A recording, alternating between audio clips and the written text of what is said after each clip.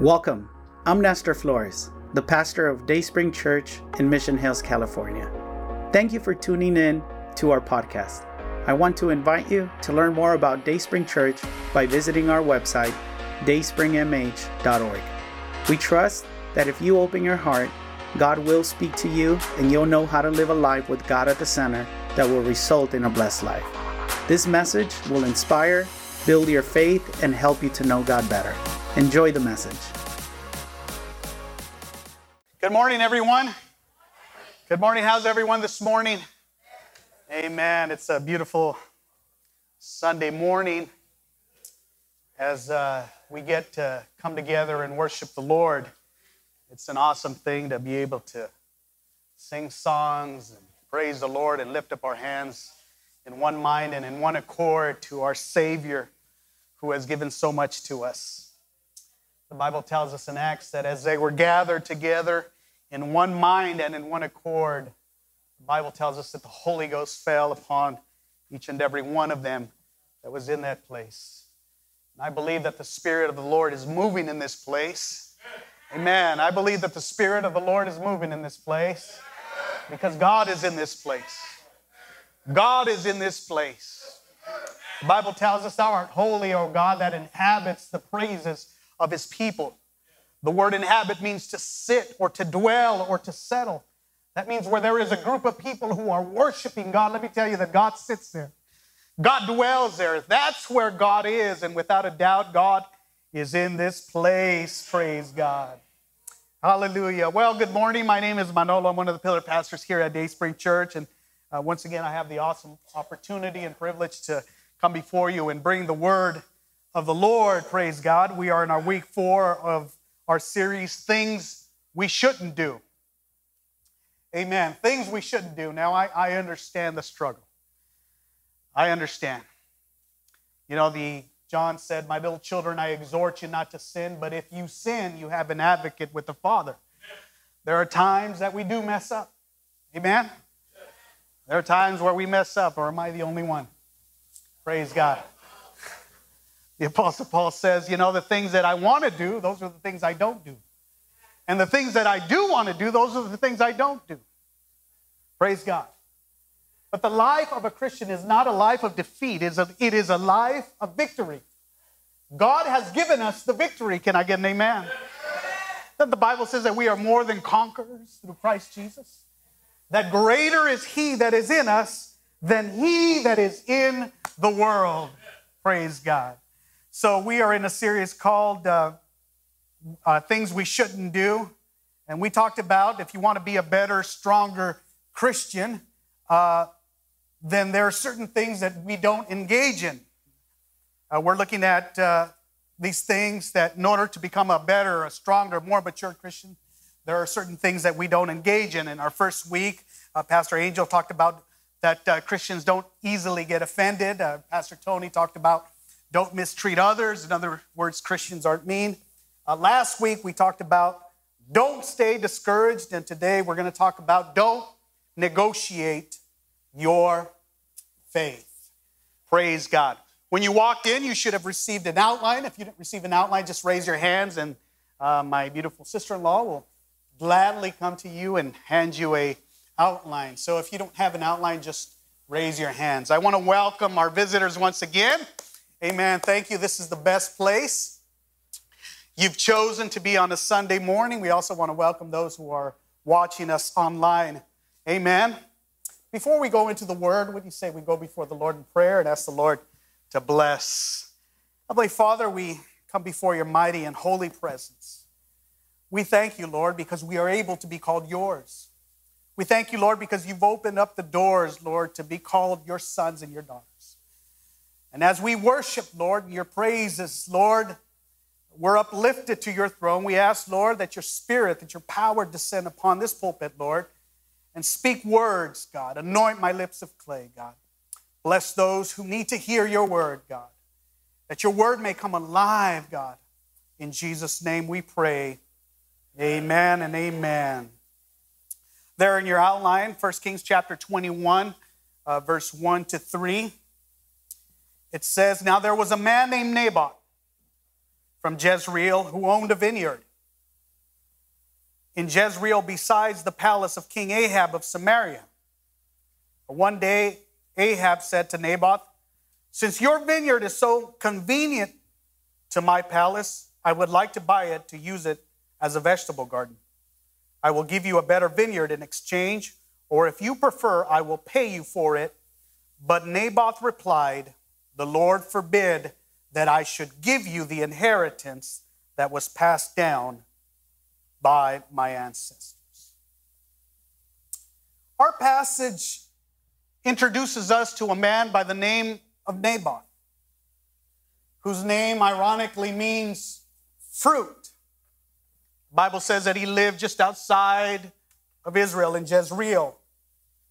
And Naboth owned a vineyard that was situated beside the summer palace of Ahab, the king of Israel. Now, if you're familiar with Ahab, you'll know that the Bible says that Ahab was the worst or the most wicked king that Israel ever had. Not only was he the worst king or the most wicked king, but the Bible says that he married a pagan woman by the name of Jezebel. Now, ladies, don't ever name your children Jezebel. It's just associated with evil and wickedness. And in verse 2, it tells us that Ahab wanted Naboth's vineyard, and he offered to trade him a better vineyard or to pay him cash for that land. Now, it seemed like a reasonable offer on the surface.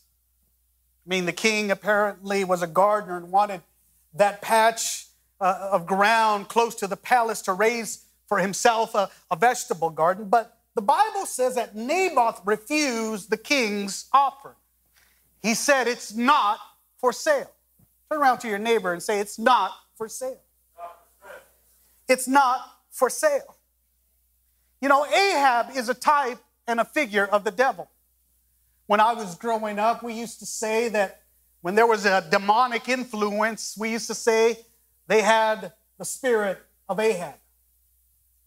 Ahab is a type and a figure of the devil, always wanting to take, always wanting to steal what the devil has stolen, always wanting to take what the devil has taken.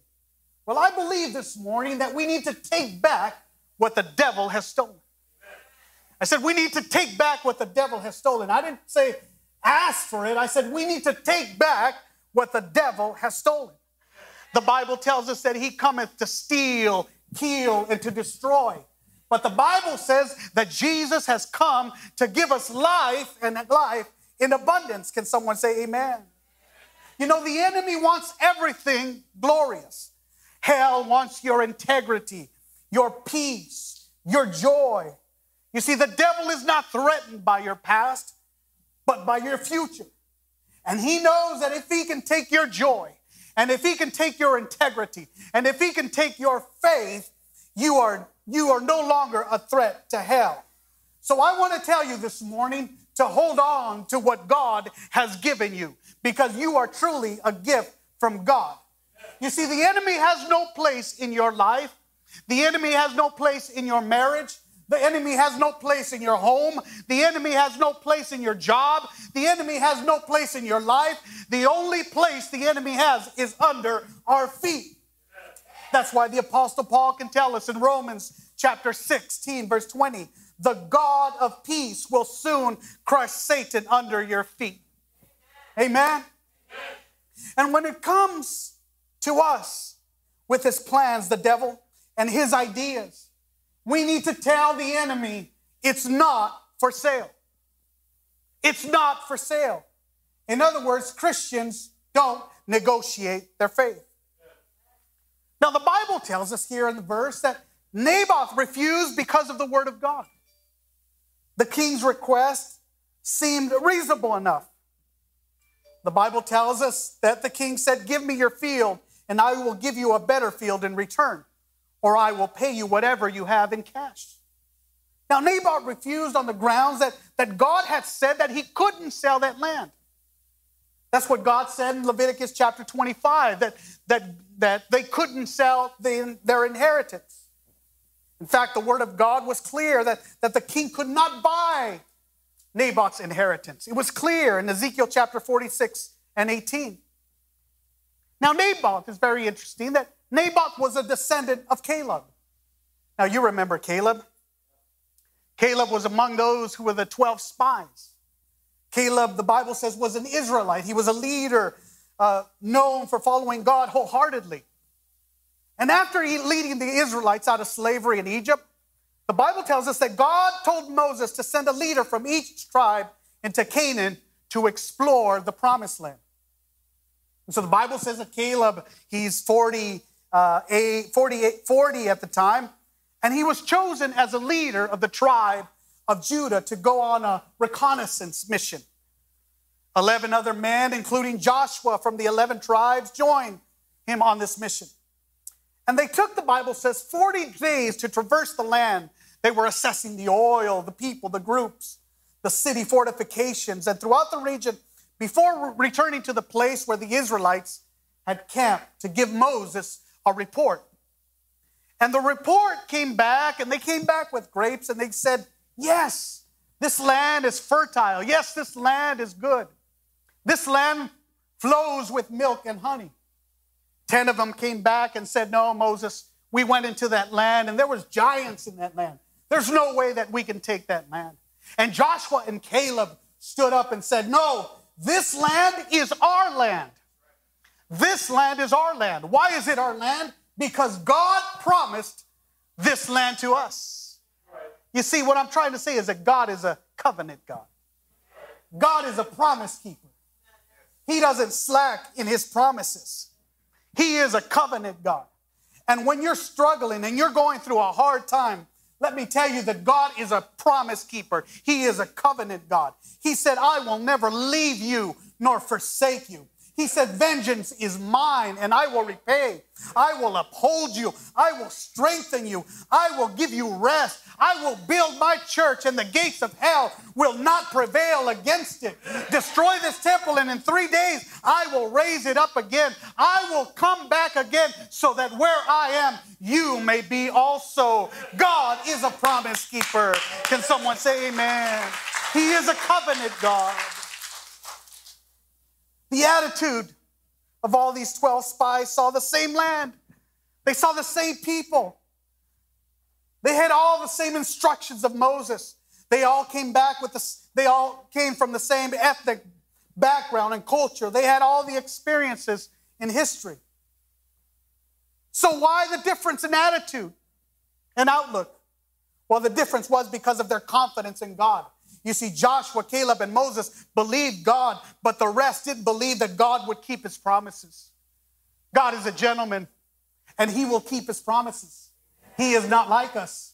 Amen? He will keep his promises. You know, the 10 are typical of so many Christians. They have the assurance of salvation. They know all the Christian doctrines. They know all the good things of Christianity, like the milk and the honey. But they are so overwhelmed with the dangers and the possibility of defeat, and they see the giants in the Christian lives. Their eyes are on the obstacles and not on God. Instead of seeing the blessings, they see the difficulties. Warren Wiersbe in his book wrote, unbelief always sees the obstacles. Faith always sees the opportunities.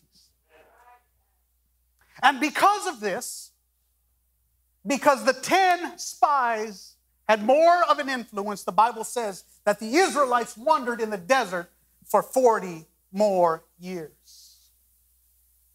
And after this, the Bible says that after they had entered that promised land, Joshua is dividing the land to the tribes of Israel. And when he is finished, Caleb comes to Joshua and he asks Joshua for a portion of the land. Only Caleb's request is not a portion of a flat land. Rather, it is a mountain. And on that mountain lies the walled city of Hebron. The Bible says that there were giants there in that land. And Joshua, and Caleb comes to Joshua and he says, Joshua, give me that land. At this point in time of his life, Caleb is 80 years old. Caleb says, give me that mountain.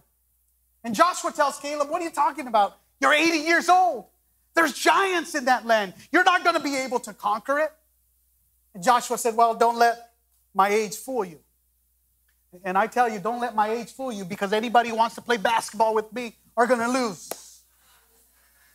Amen. I may have one leg and I may be 50, but I could still dunk on you. No, I can't. Caleb said, don't let my age fool you. The Lord is with me. And he told Joshua, give me that mountain so I could have it for an inheritance for my people. And the text says that Joshua gave Caleb his blessing. And the Bible says that Caleb took that mountain and it became an inheritance for his generations. And it's believed that this was the very land that Naboth possessed. Now, Naboth realized that what he possessed was not him to sell anyway. What he possessed was a gift of God, and he was merely the caretaker of that land. Naboth was to keep the land in the family and pass it down to generations to generation. You see, what are you trying to say, Pastor? I'm trying to say that we need to take inventory of all the great gifts that the Lord has given us. Amen? The church, the Bible, the plan of salvation, our worship, our biblical standards, our godly inheritance. Now, we need to remember that these things are not ours to do as we please. We are merely custodians of these things. We are caretakers, and we must pass it down to the next generation. Amen? When there's an opportunity to negotiate our faith, there is only one correct answer, and that is not for sale. You see, Naboth knew a divine law prohibited to sell the land. So Naboth chose to not negotiate. He said, it's not for sale. You see, strong Christians don't negotiate their faith. Strong Christians don't negotiate their faith. Nothing scares and poses a greater threat to the kingdom, to Satan's kingdom, than a Christian who has unmovable faith. Amen? The type of faith that gives you the ability to believe in God, amen, over your circumstances. The type of faith that just moves mountains.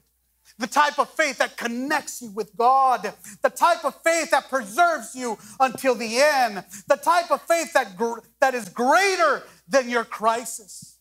I like what the Apostle Paul said in 1 Corinthians chapter 15, verse 8. He said, therefore, my beloved brothers, be steadfast, unmovable, always abounding in the work of the Lord, knowing that in the Lord your labor is not in vain.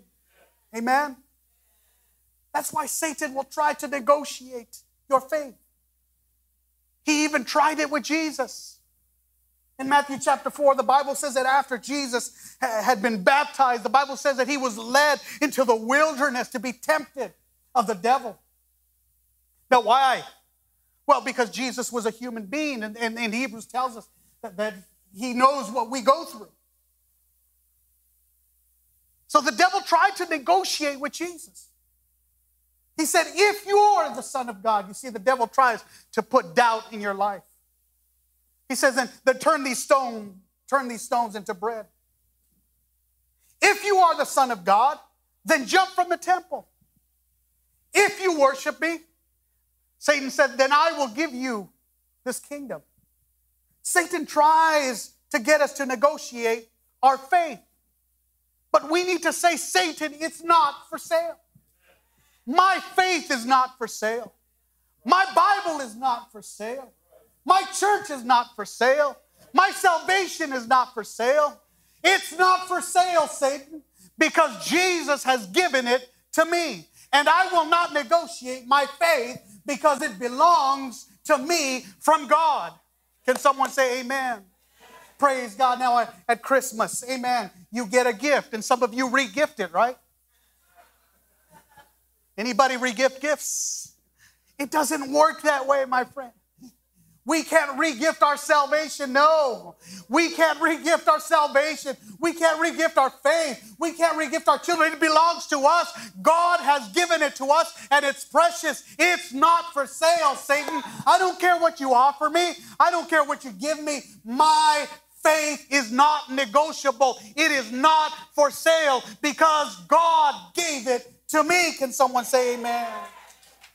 That's why Naboth refused to sell the land, because it was an inheritance from God. Praise God. It is precious. Praise God. It is precious. You've heard people say, oh, they sold their lives, or they sold their lives to the devil. I was reading the story of Katy Perry, how she once worshiped in church, how she once sang. She even made an album. Elvis Presley, they discovered him in church singing Amazing Grace. But they sold their souls to the devil. They preferred the life of this world than the life to come.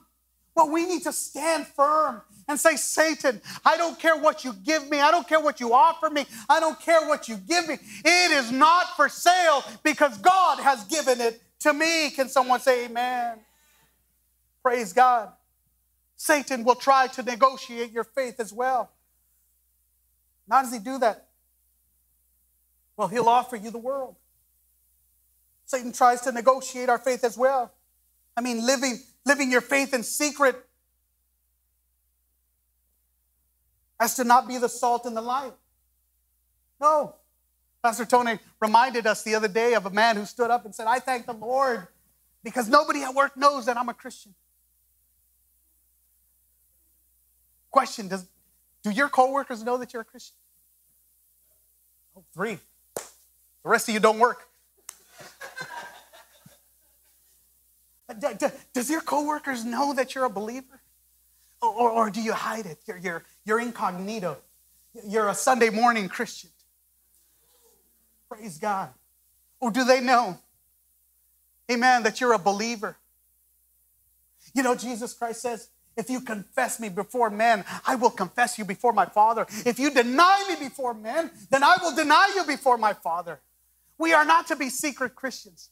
We are to tell the world who we are, what we are, and what God has given us, because it is precious, praise God, and it is not for sale. Can someone say amen? Valuing comfort above your devotion with God, or excusing sin, making light of it. Well, everybody else is doing it. Well, just because everybody else is doing it doesn't mean you have to do it. Now, when I was a kid, I used to tell my mom, and my mom used to say, and you've probably heard this 1,000 times, what she used to say, well, so-and-so, well, she said, well, if so-and-so jumps off a cliff, would you jump off a cliff as well? Probably. No. It's nothing new. We excuse sin all the time. You remember Adam and Eve? Adam sinned, and Adam and Eve sinned, and Adam blamed the woman. And women, just to be fair, God never spoke to the woman. That's right. He never spoke to her and said, hey, he did speak to Adam. So it was mostly Adam's fault. So you're off the hook. But Adam said, hey, I sinned because of the woman. He was blaming someone else. Remember the children of Israel, they're in the wilderness. They made this golden calf. And Aaron said, no, it's not my fault, God. It's the people. Remember Saul? Tried to excuse his sin and blaming Samuel. Don't excuse your sin. Conforming to the times instead of being transformed. The Bible says that we need to be conformed to God. Conformed to his standards. Obtaining material things at the price of spiritual. In other words, he will use persecution, isolation, materialism, confusion, seduction, pain, and comfort to get you to negotiate your faith. But you need to tell the enemy it's not for sale. Can you shout it? It's not for sale. It's not for sale, praise God. My faith is not negotiable. It's not for sale, Satan, because God has given it to me. You know, last year we got a huge tax bill. And I don't know if I should tell you. Because you might think I'm rich. I'm not. Amen. We got this huge tax bill. Thousands of dollars. And our tax preparer, she said, well, there's something that you can do. You can, there's a lady that we know that if you'd like, we could put her down on those taxes and you don't have to pay that much tax. There's another thing. Don't cheat on your taxes. You don't have 10 kids. Amen. You don't. But she said, well, if you put those kids down, we could bring that tax bill down. You know what? I thought about it. I really did. Last year my son needed braces, and we were at this party, and this lady said, well, my wife was asking around, hey, how much did the braces cost? Because even with the braces, they were thousands of dollars, even with our insurance. And she said, oh, don't worry. Just put down that you make so-and-so, and Medicare will take care of it. It's like, no. We didn't want to lie. We chose to live out our faith and honor God, which meant that we had to pay the thousands of dollars. We will also have opportunities to compromise our obedience to God, to sell our testimony. What will you do when that happens? Well, there in your outline, to not negotiate your faith, and you can write this down, appreciate its worth. Appreciate its worth. Look at what Peter says about our faith. He says, this letter is from Simon Peter, a slave of the apostle Jesus Christ. I am writing to you who share the same precious what? Faith we have. And the word precious means valuable. It means a great price. It means costly. In other words, our faith is worth a great price because it cost a great price. You weren't bought at the swap meet. You weren't bought at La Vallarta. You were bought with the precious blood of Jesus Christ. You are precious to Jesus Christ. And it cost him his life. Amen. Praise God. It's of infinite value because it was purchased by the blood of Jesus Christ. And when you know the worth of your faith, you won't sell it. I like to collect watches. My wife knows I have a box of watches. I have a 1960 Omega. I have an 80 Rolex. And I don't wear it because, you hear the news. It's jumping people for their Rolex watches. I have all these watches, but I like to wear my iWatch because it's so convenient and it's great. I can do everything with it. But I like to collect watches. I have, I think, over, I don't know, my wife will tell you, 15, 20 watches, I think. On one occasion, my wife and I, we like to go to the swap meet. We like collecting junk. That's what we do. We look around for the good stuff. And if you go to my house, you'll see that all the junk that I've collected. Just good stuff. And on one occasion, we went to the swap meet, and we were looking through this. This man was selling junk, and I was looking through it, seeing what I could find. And in that junk, I saw a Bell & Ross watch.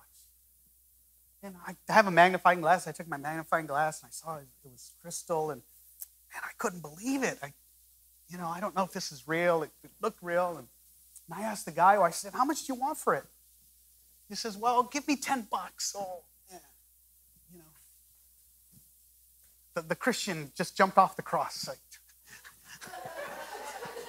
I was going to tell him, well, it's worth more than that. But, I didn't.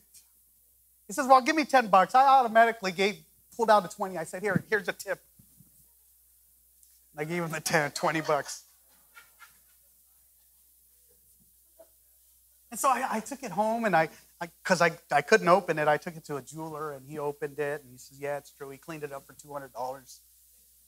And I said, well, how much can I get for it? He says, well, in this condition, you could get about $3,400 for it. Yeah. I went back this next Sunday and I gave him another $10.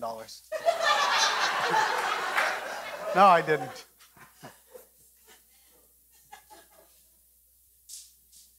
So you better believe I bought it. I have it in my box somewhere because we remodeled our house and my wife put all my watches somewhere. But when you know the worth of something, you'll hold on to it. Can I get an amen? When you know the worth of something, you'll hold on to it. Praise God. Amen. You know, in 2006, a man in Billings, Michigan, robbed a bank, stealing $6,000. But the interesting part about this story is that when they arrested him, they took him to jail. And they discovered that he used a 1918 Colt revolver to commit the crime. Now, anyone who knows anything about guns already understands the point of the story. Brother Bart probably already understands what I'm going to say. This gun was valued at more than $100,000. Yet this man robbed the bank for only $6,000.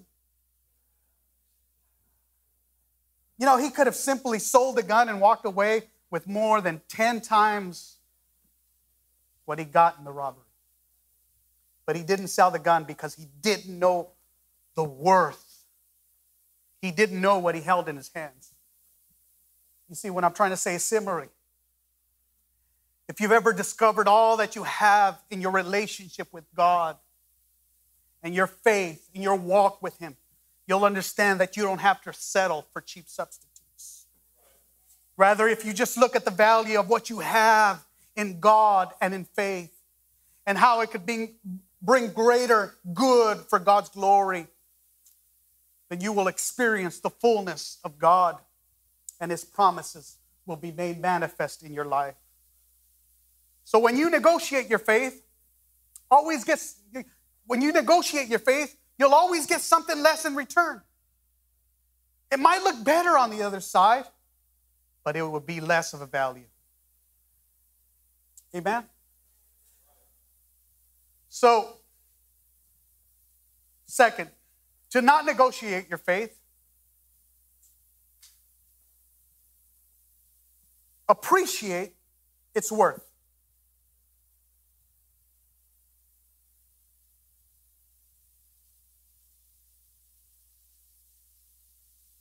Appreciate its worth. Second, to not negotiate your faith, recognize its essentialness. You can write that down, essentialness. You know, there are some things that are just essential. And some of you, you know, your phone is like your third hand. Right? It's like your third hand, you know. Sometimes, well, I won't say it. But it's like you can't live without it, right? So recognize that your faith is essential. Faith not only having great worth, it's essential. It's necessary. And we can't live without it. Now, how essential is this? Well, I'm going to go really fast here. It's how we're saved. Write that down. For the Bible says, for by grace you have been saved through what? Through faith. It's how we are made right with God. The Bible says, but the righteous shall live by what? By faith. In other words, the man right with God will live by faith. It's how we please God. You can write this down. Look at what Hebrews 11:16 says. And without faith, it's impossible to please God. It's the fuel for the Christian life. 2 Corinthians chapter 5, verse 7. It says, for we live by faith and not by sight. It's how we obtain the promises, the power and the promises of God. You can write that down. Jesus replied, anything is possible for someone who has what? Faith. It's how we stay hopeful, and you can write that down. God promised Abraham a lot of descendants. Romans chapter 4, verse 18. And when it all seemed hopeless, Abraham still had faith in God. It's how we defend against the enemy. Ephesians 6:16 says, in all circumstances, take up the shield of what? Faith, in which we can extinguish all the flaming darts of the evil one. Isaiah 7:19. It's how we stand firm. It says, if you do not stand firm in your what? In your faith, you will not stand at all. You see, when you negotiate your faith, you give up all of this. So don't do it.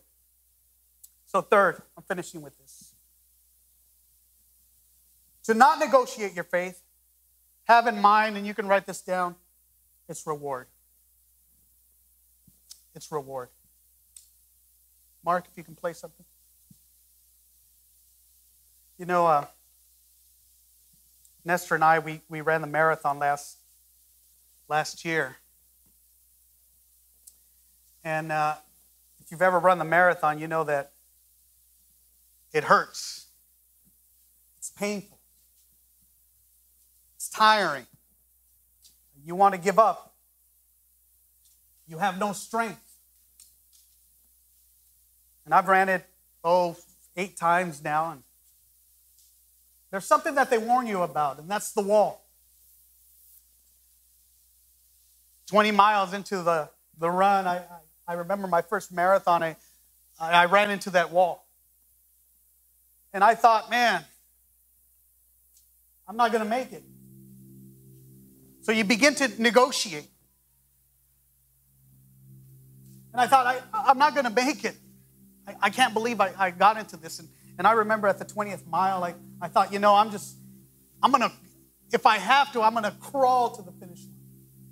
But I'm going to finish this race. I've come too far not to finish. And I tell you the truth, my friend. We've come too far not to finish this race. We've come too far not to finish this race. We've come too far just to give up. We've come too far. You know, when I was running the marathon, I was thinking about that. And I was negotiating, and I was saying, maybe I should give up, maybe I should quit, maybe I should just throw in the towel. But then I thought, no, I'm only 6 miles away. No way I can give up now. You know what I was looking forward to? I was looking forward to that medal, to that reward. I was looking forward to seeing my wife. And so this is exactly what Paul tells us in 1 Corinthians chapter 9, verse 24. He says they do it to win the prize that will fade away, but we do it for an eternal prize. You know, there in Hebrews chapter 10, verse 35, it says, so do not throw away this confidence. Trust in the Lord.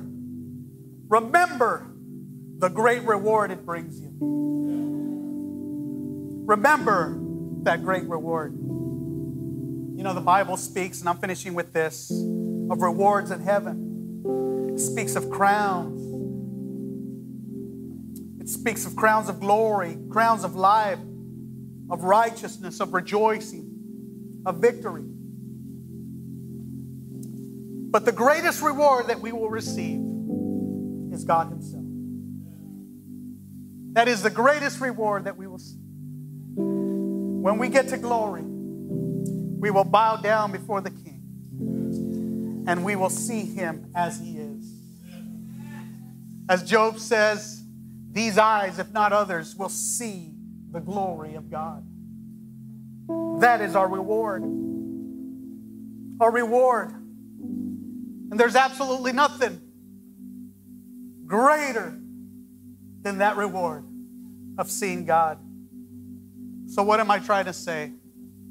Don't abandon your faith. Don't sell it. Don't negotiate. Don't compromise with it. Go, walk, seek, run, because your reward in heaven is great. We hope you enjoyed this message. But before you go, we want to extend an invitation to start a personal relationship with Jesus and declare Him your God. No one loves you like Jesus, and no one will impact your life for good like Jesus will. Would you make the following prayer your prayer?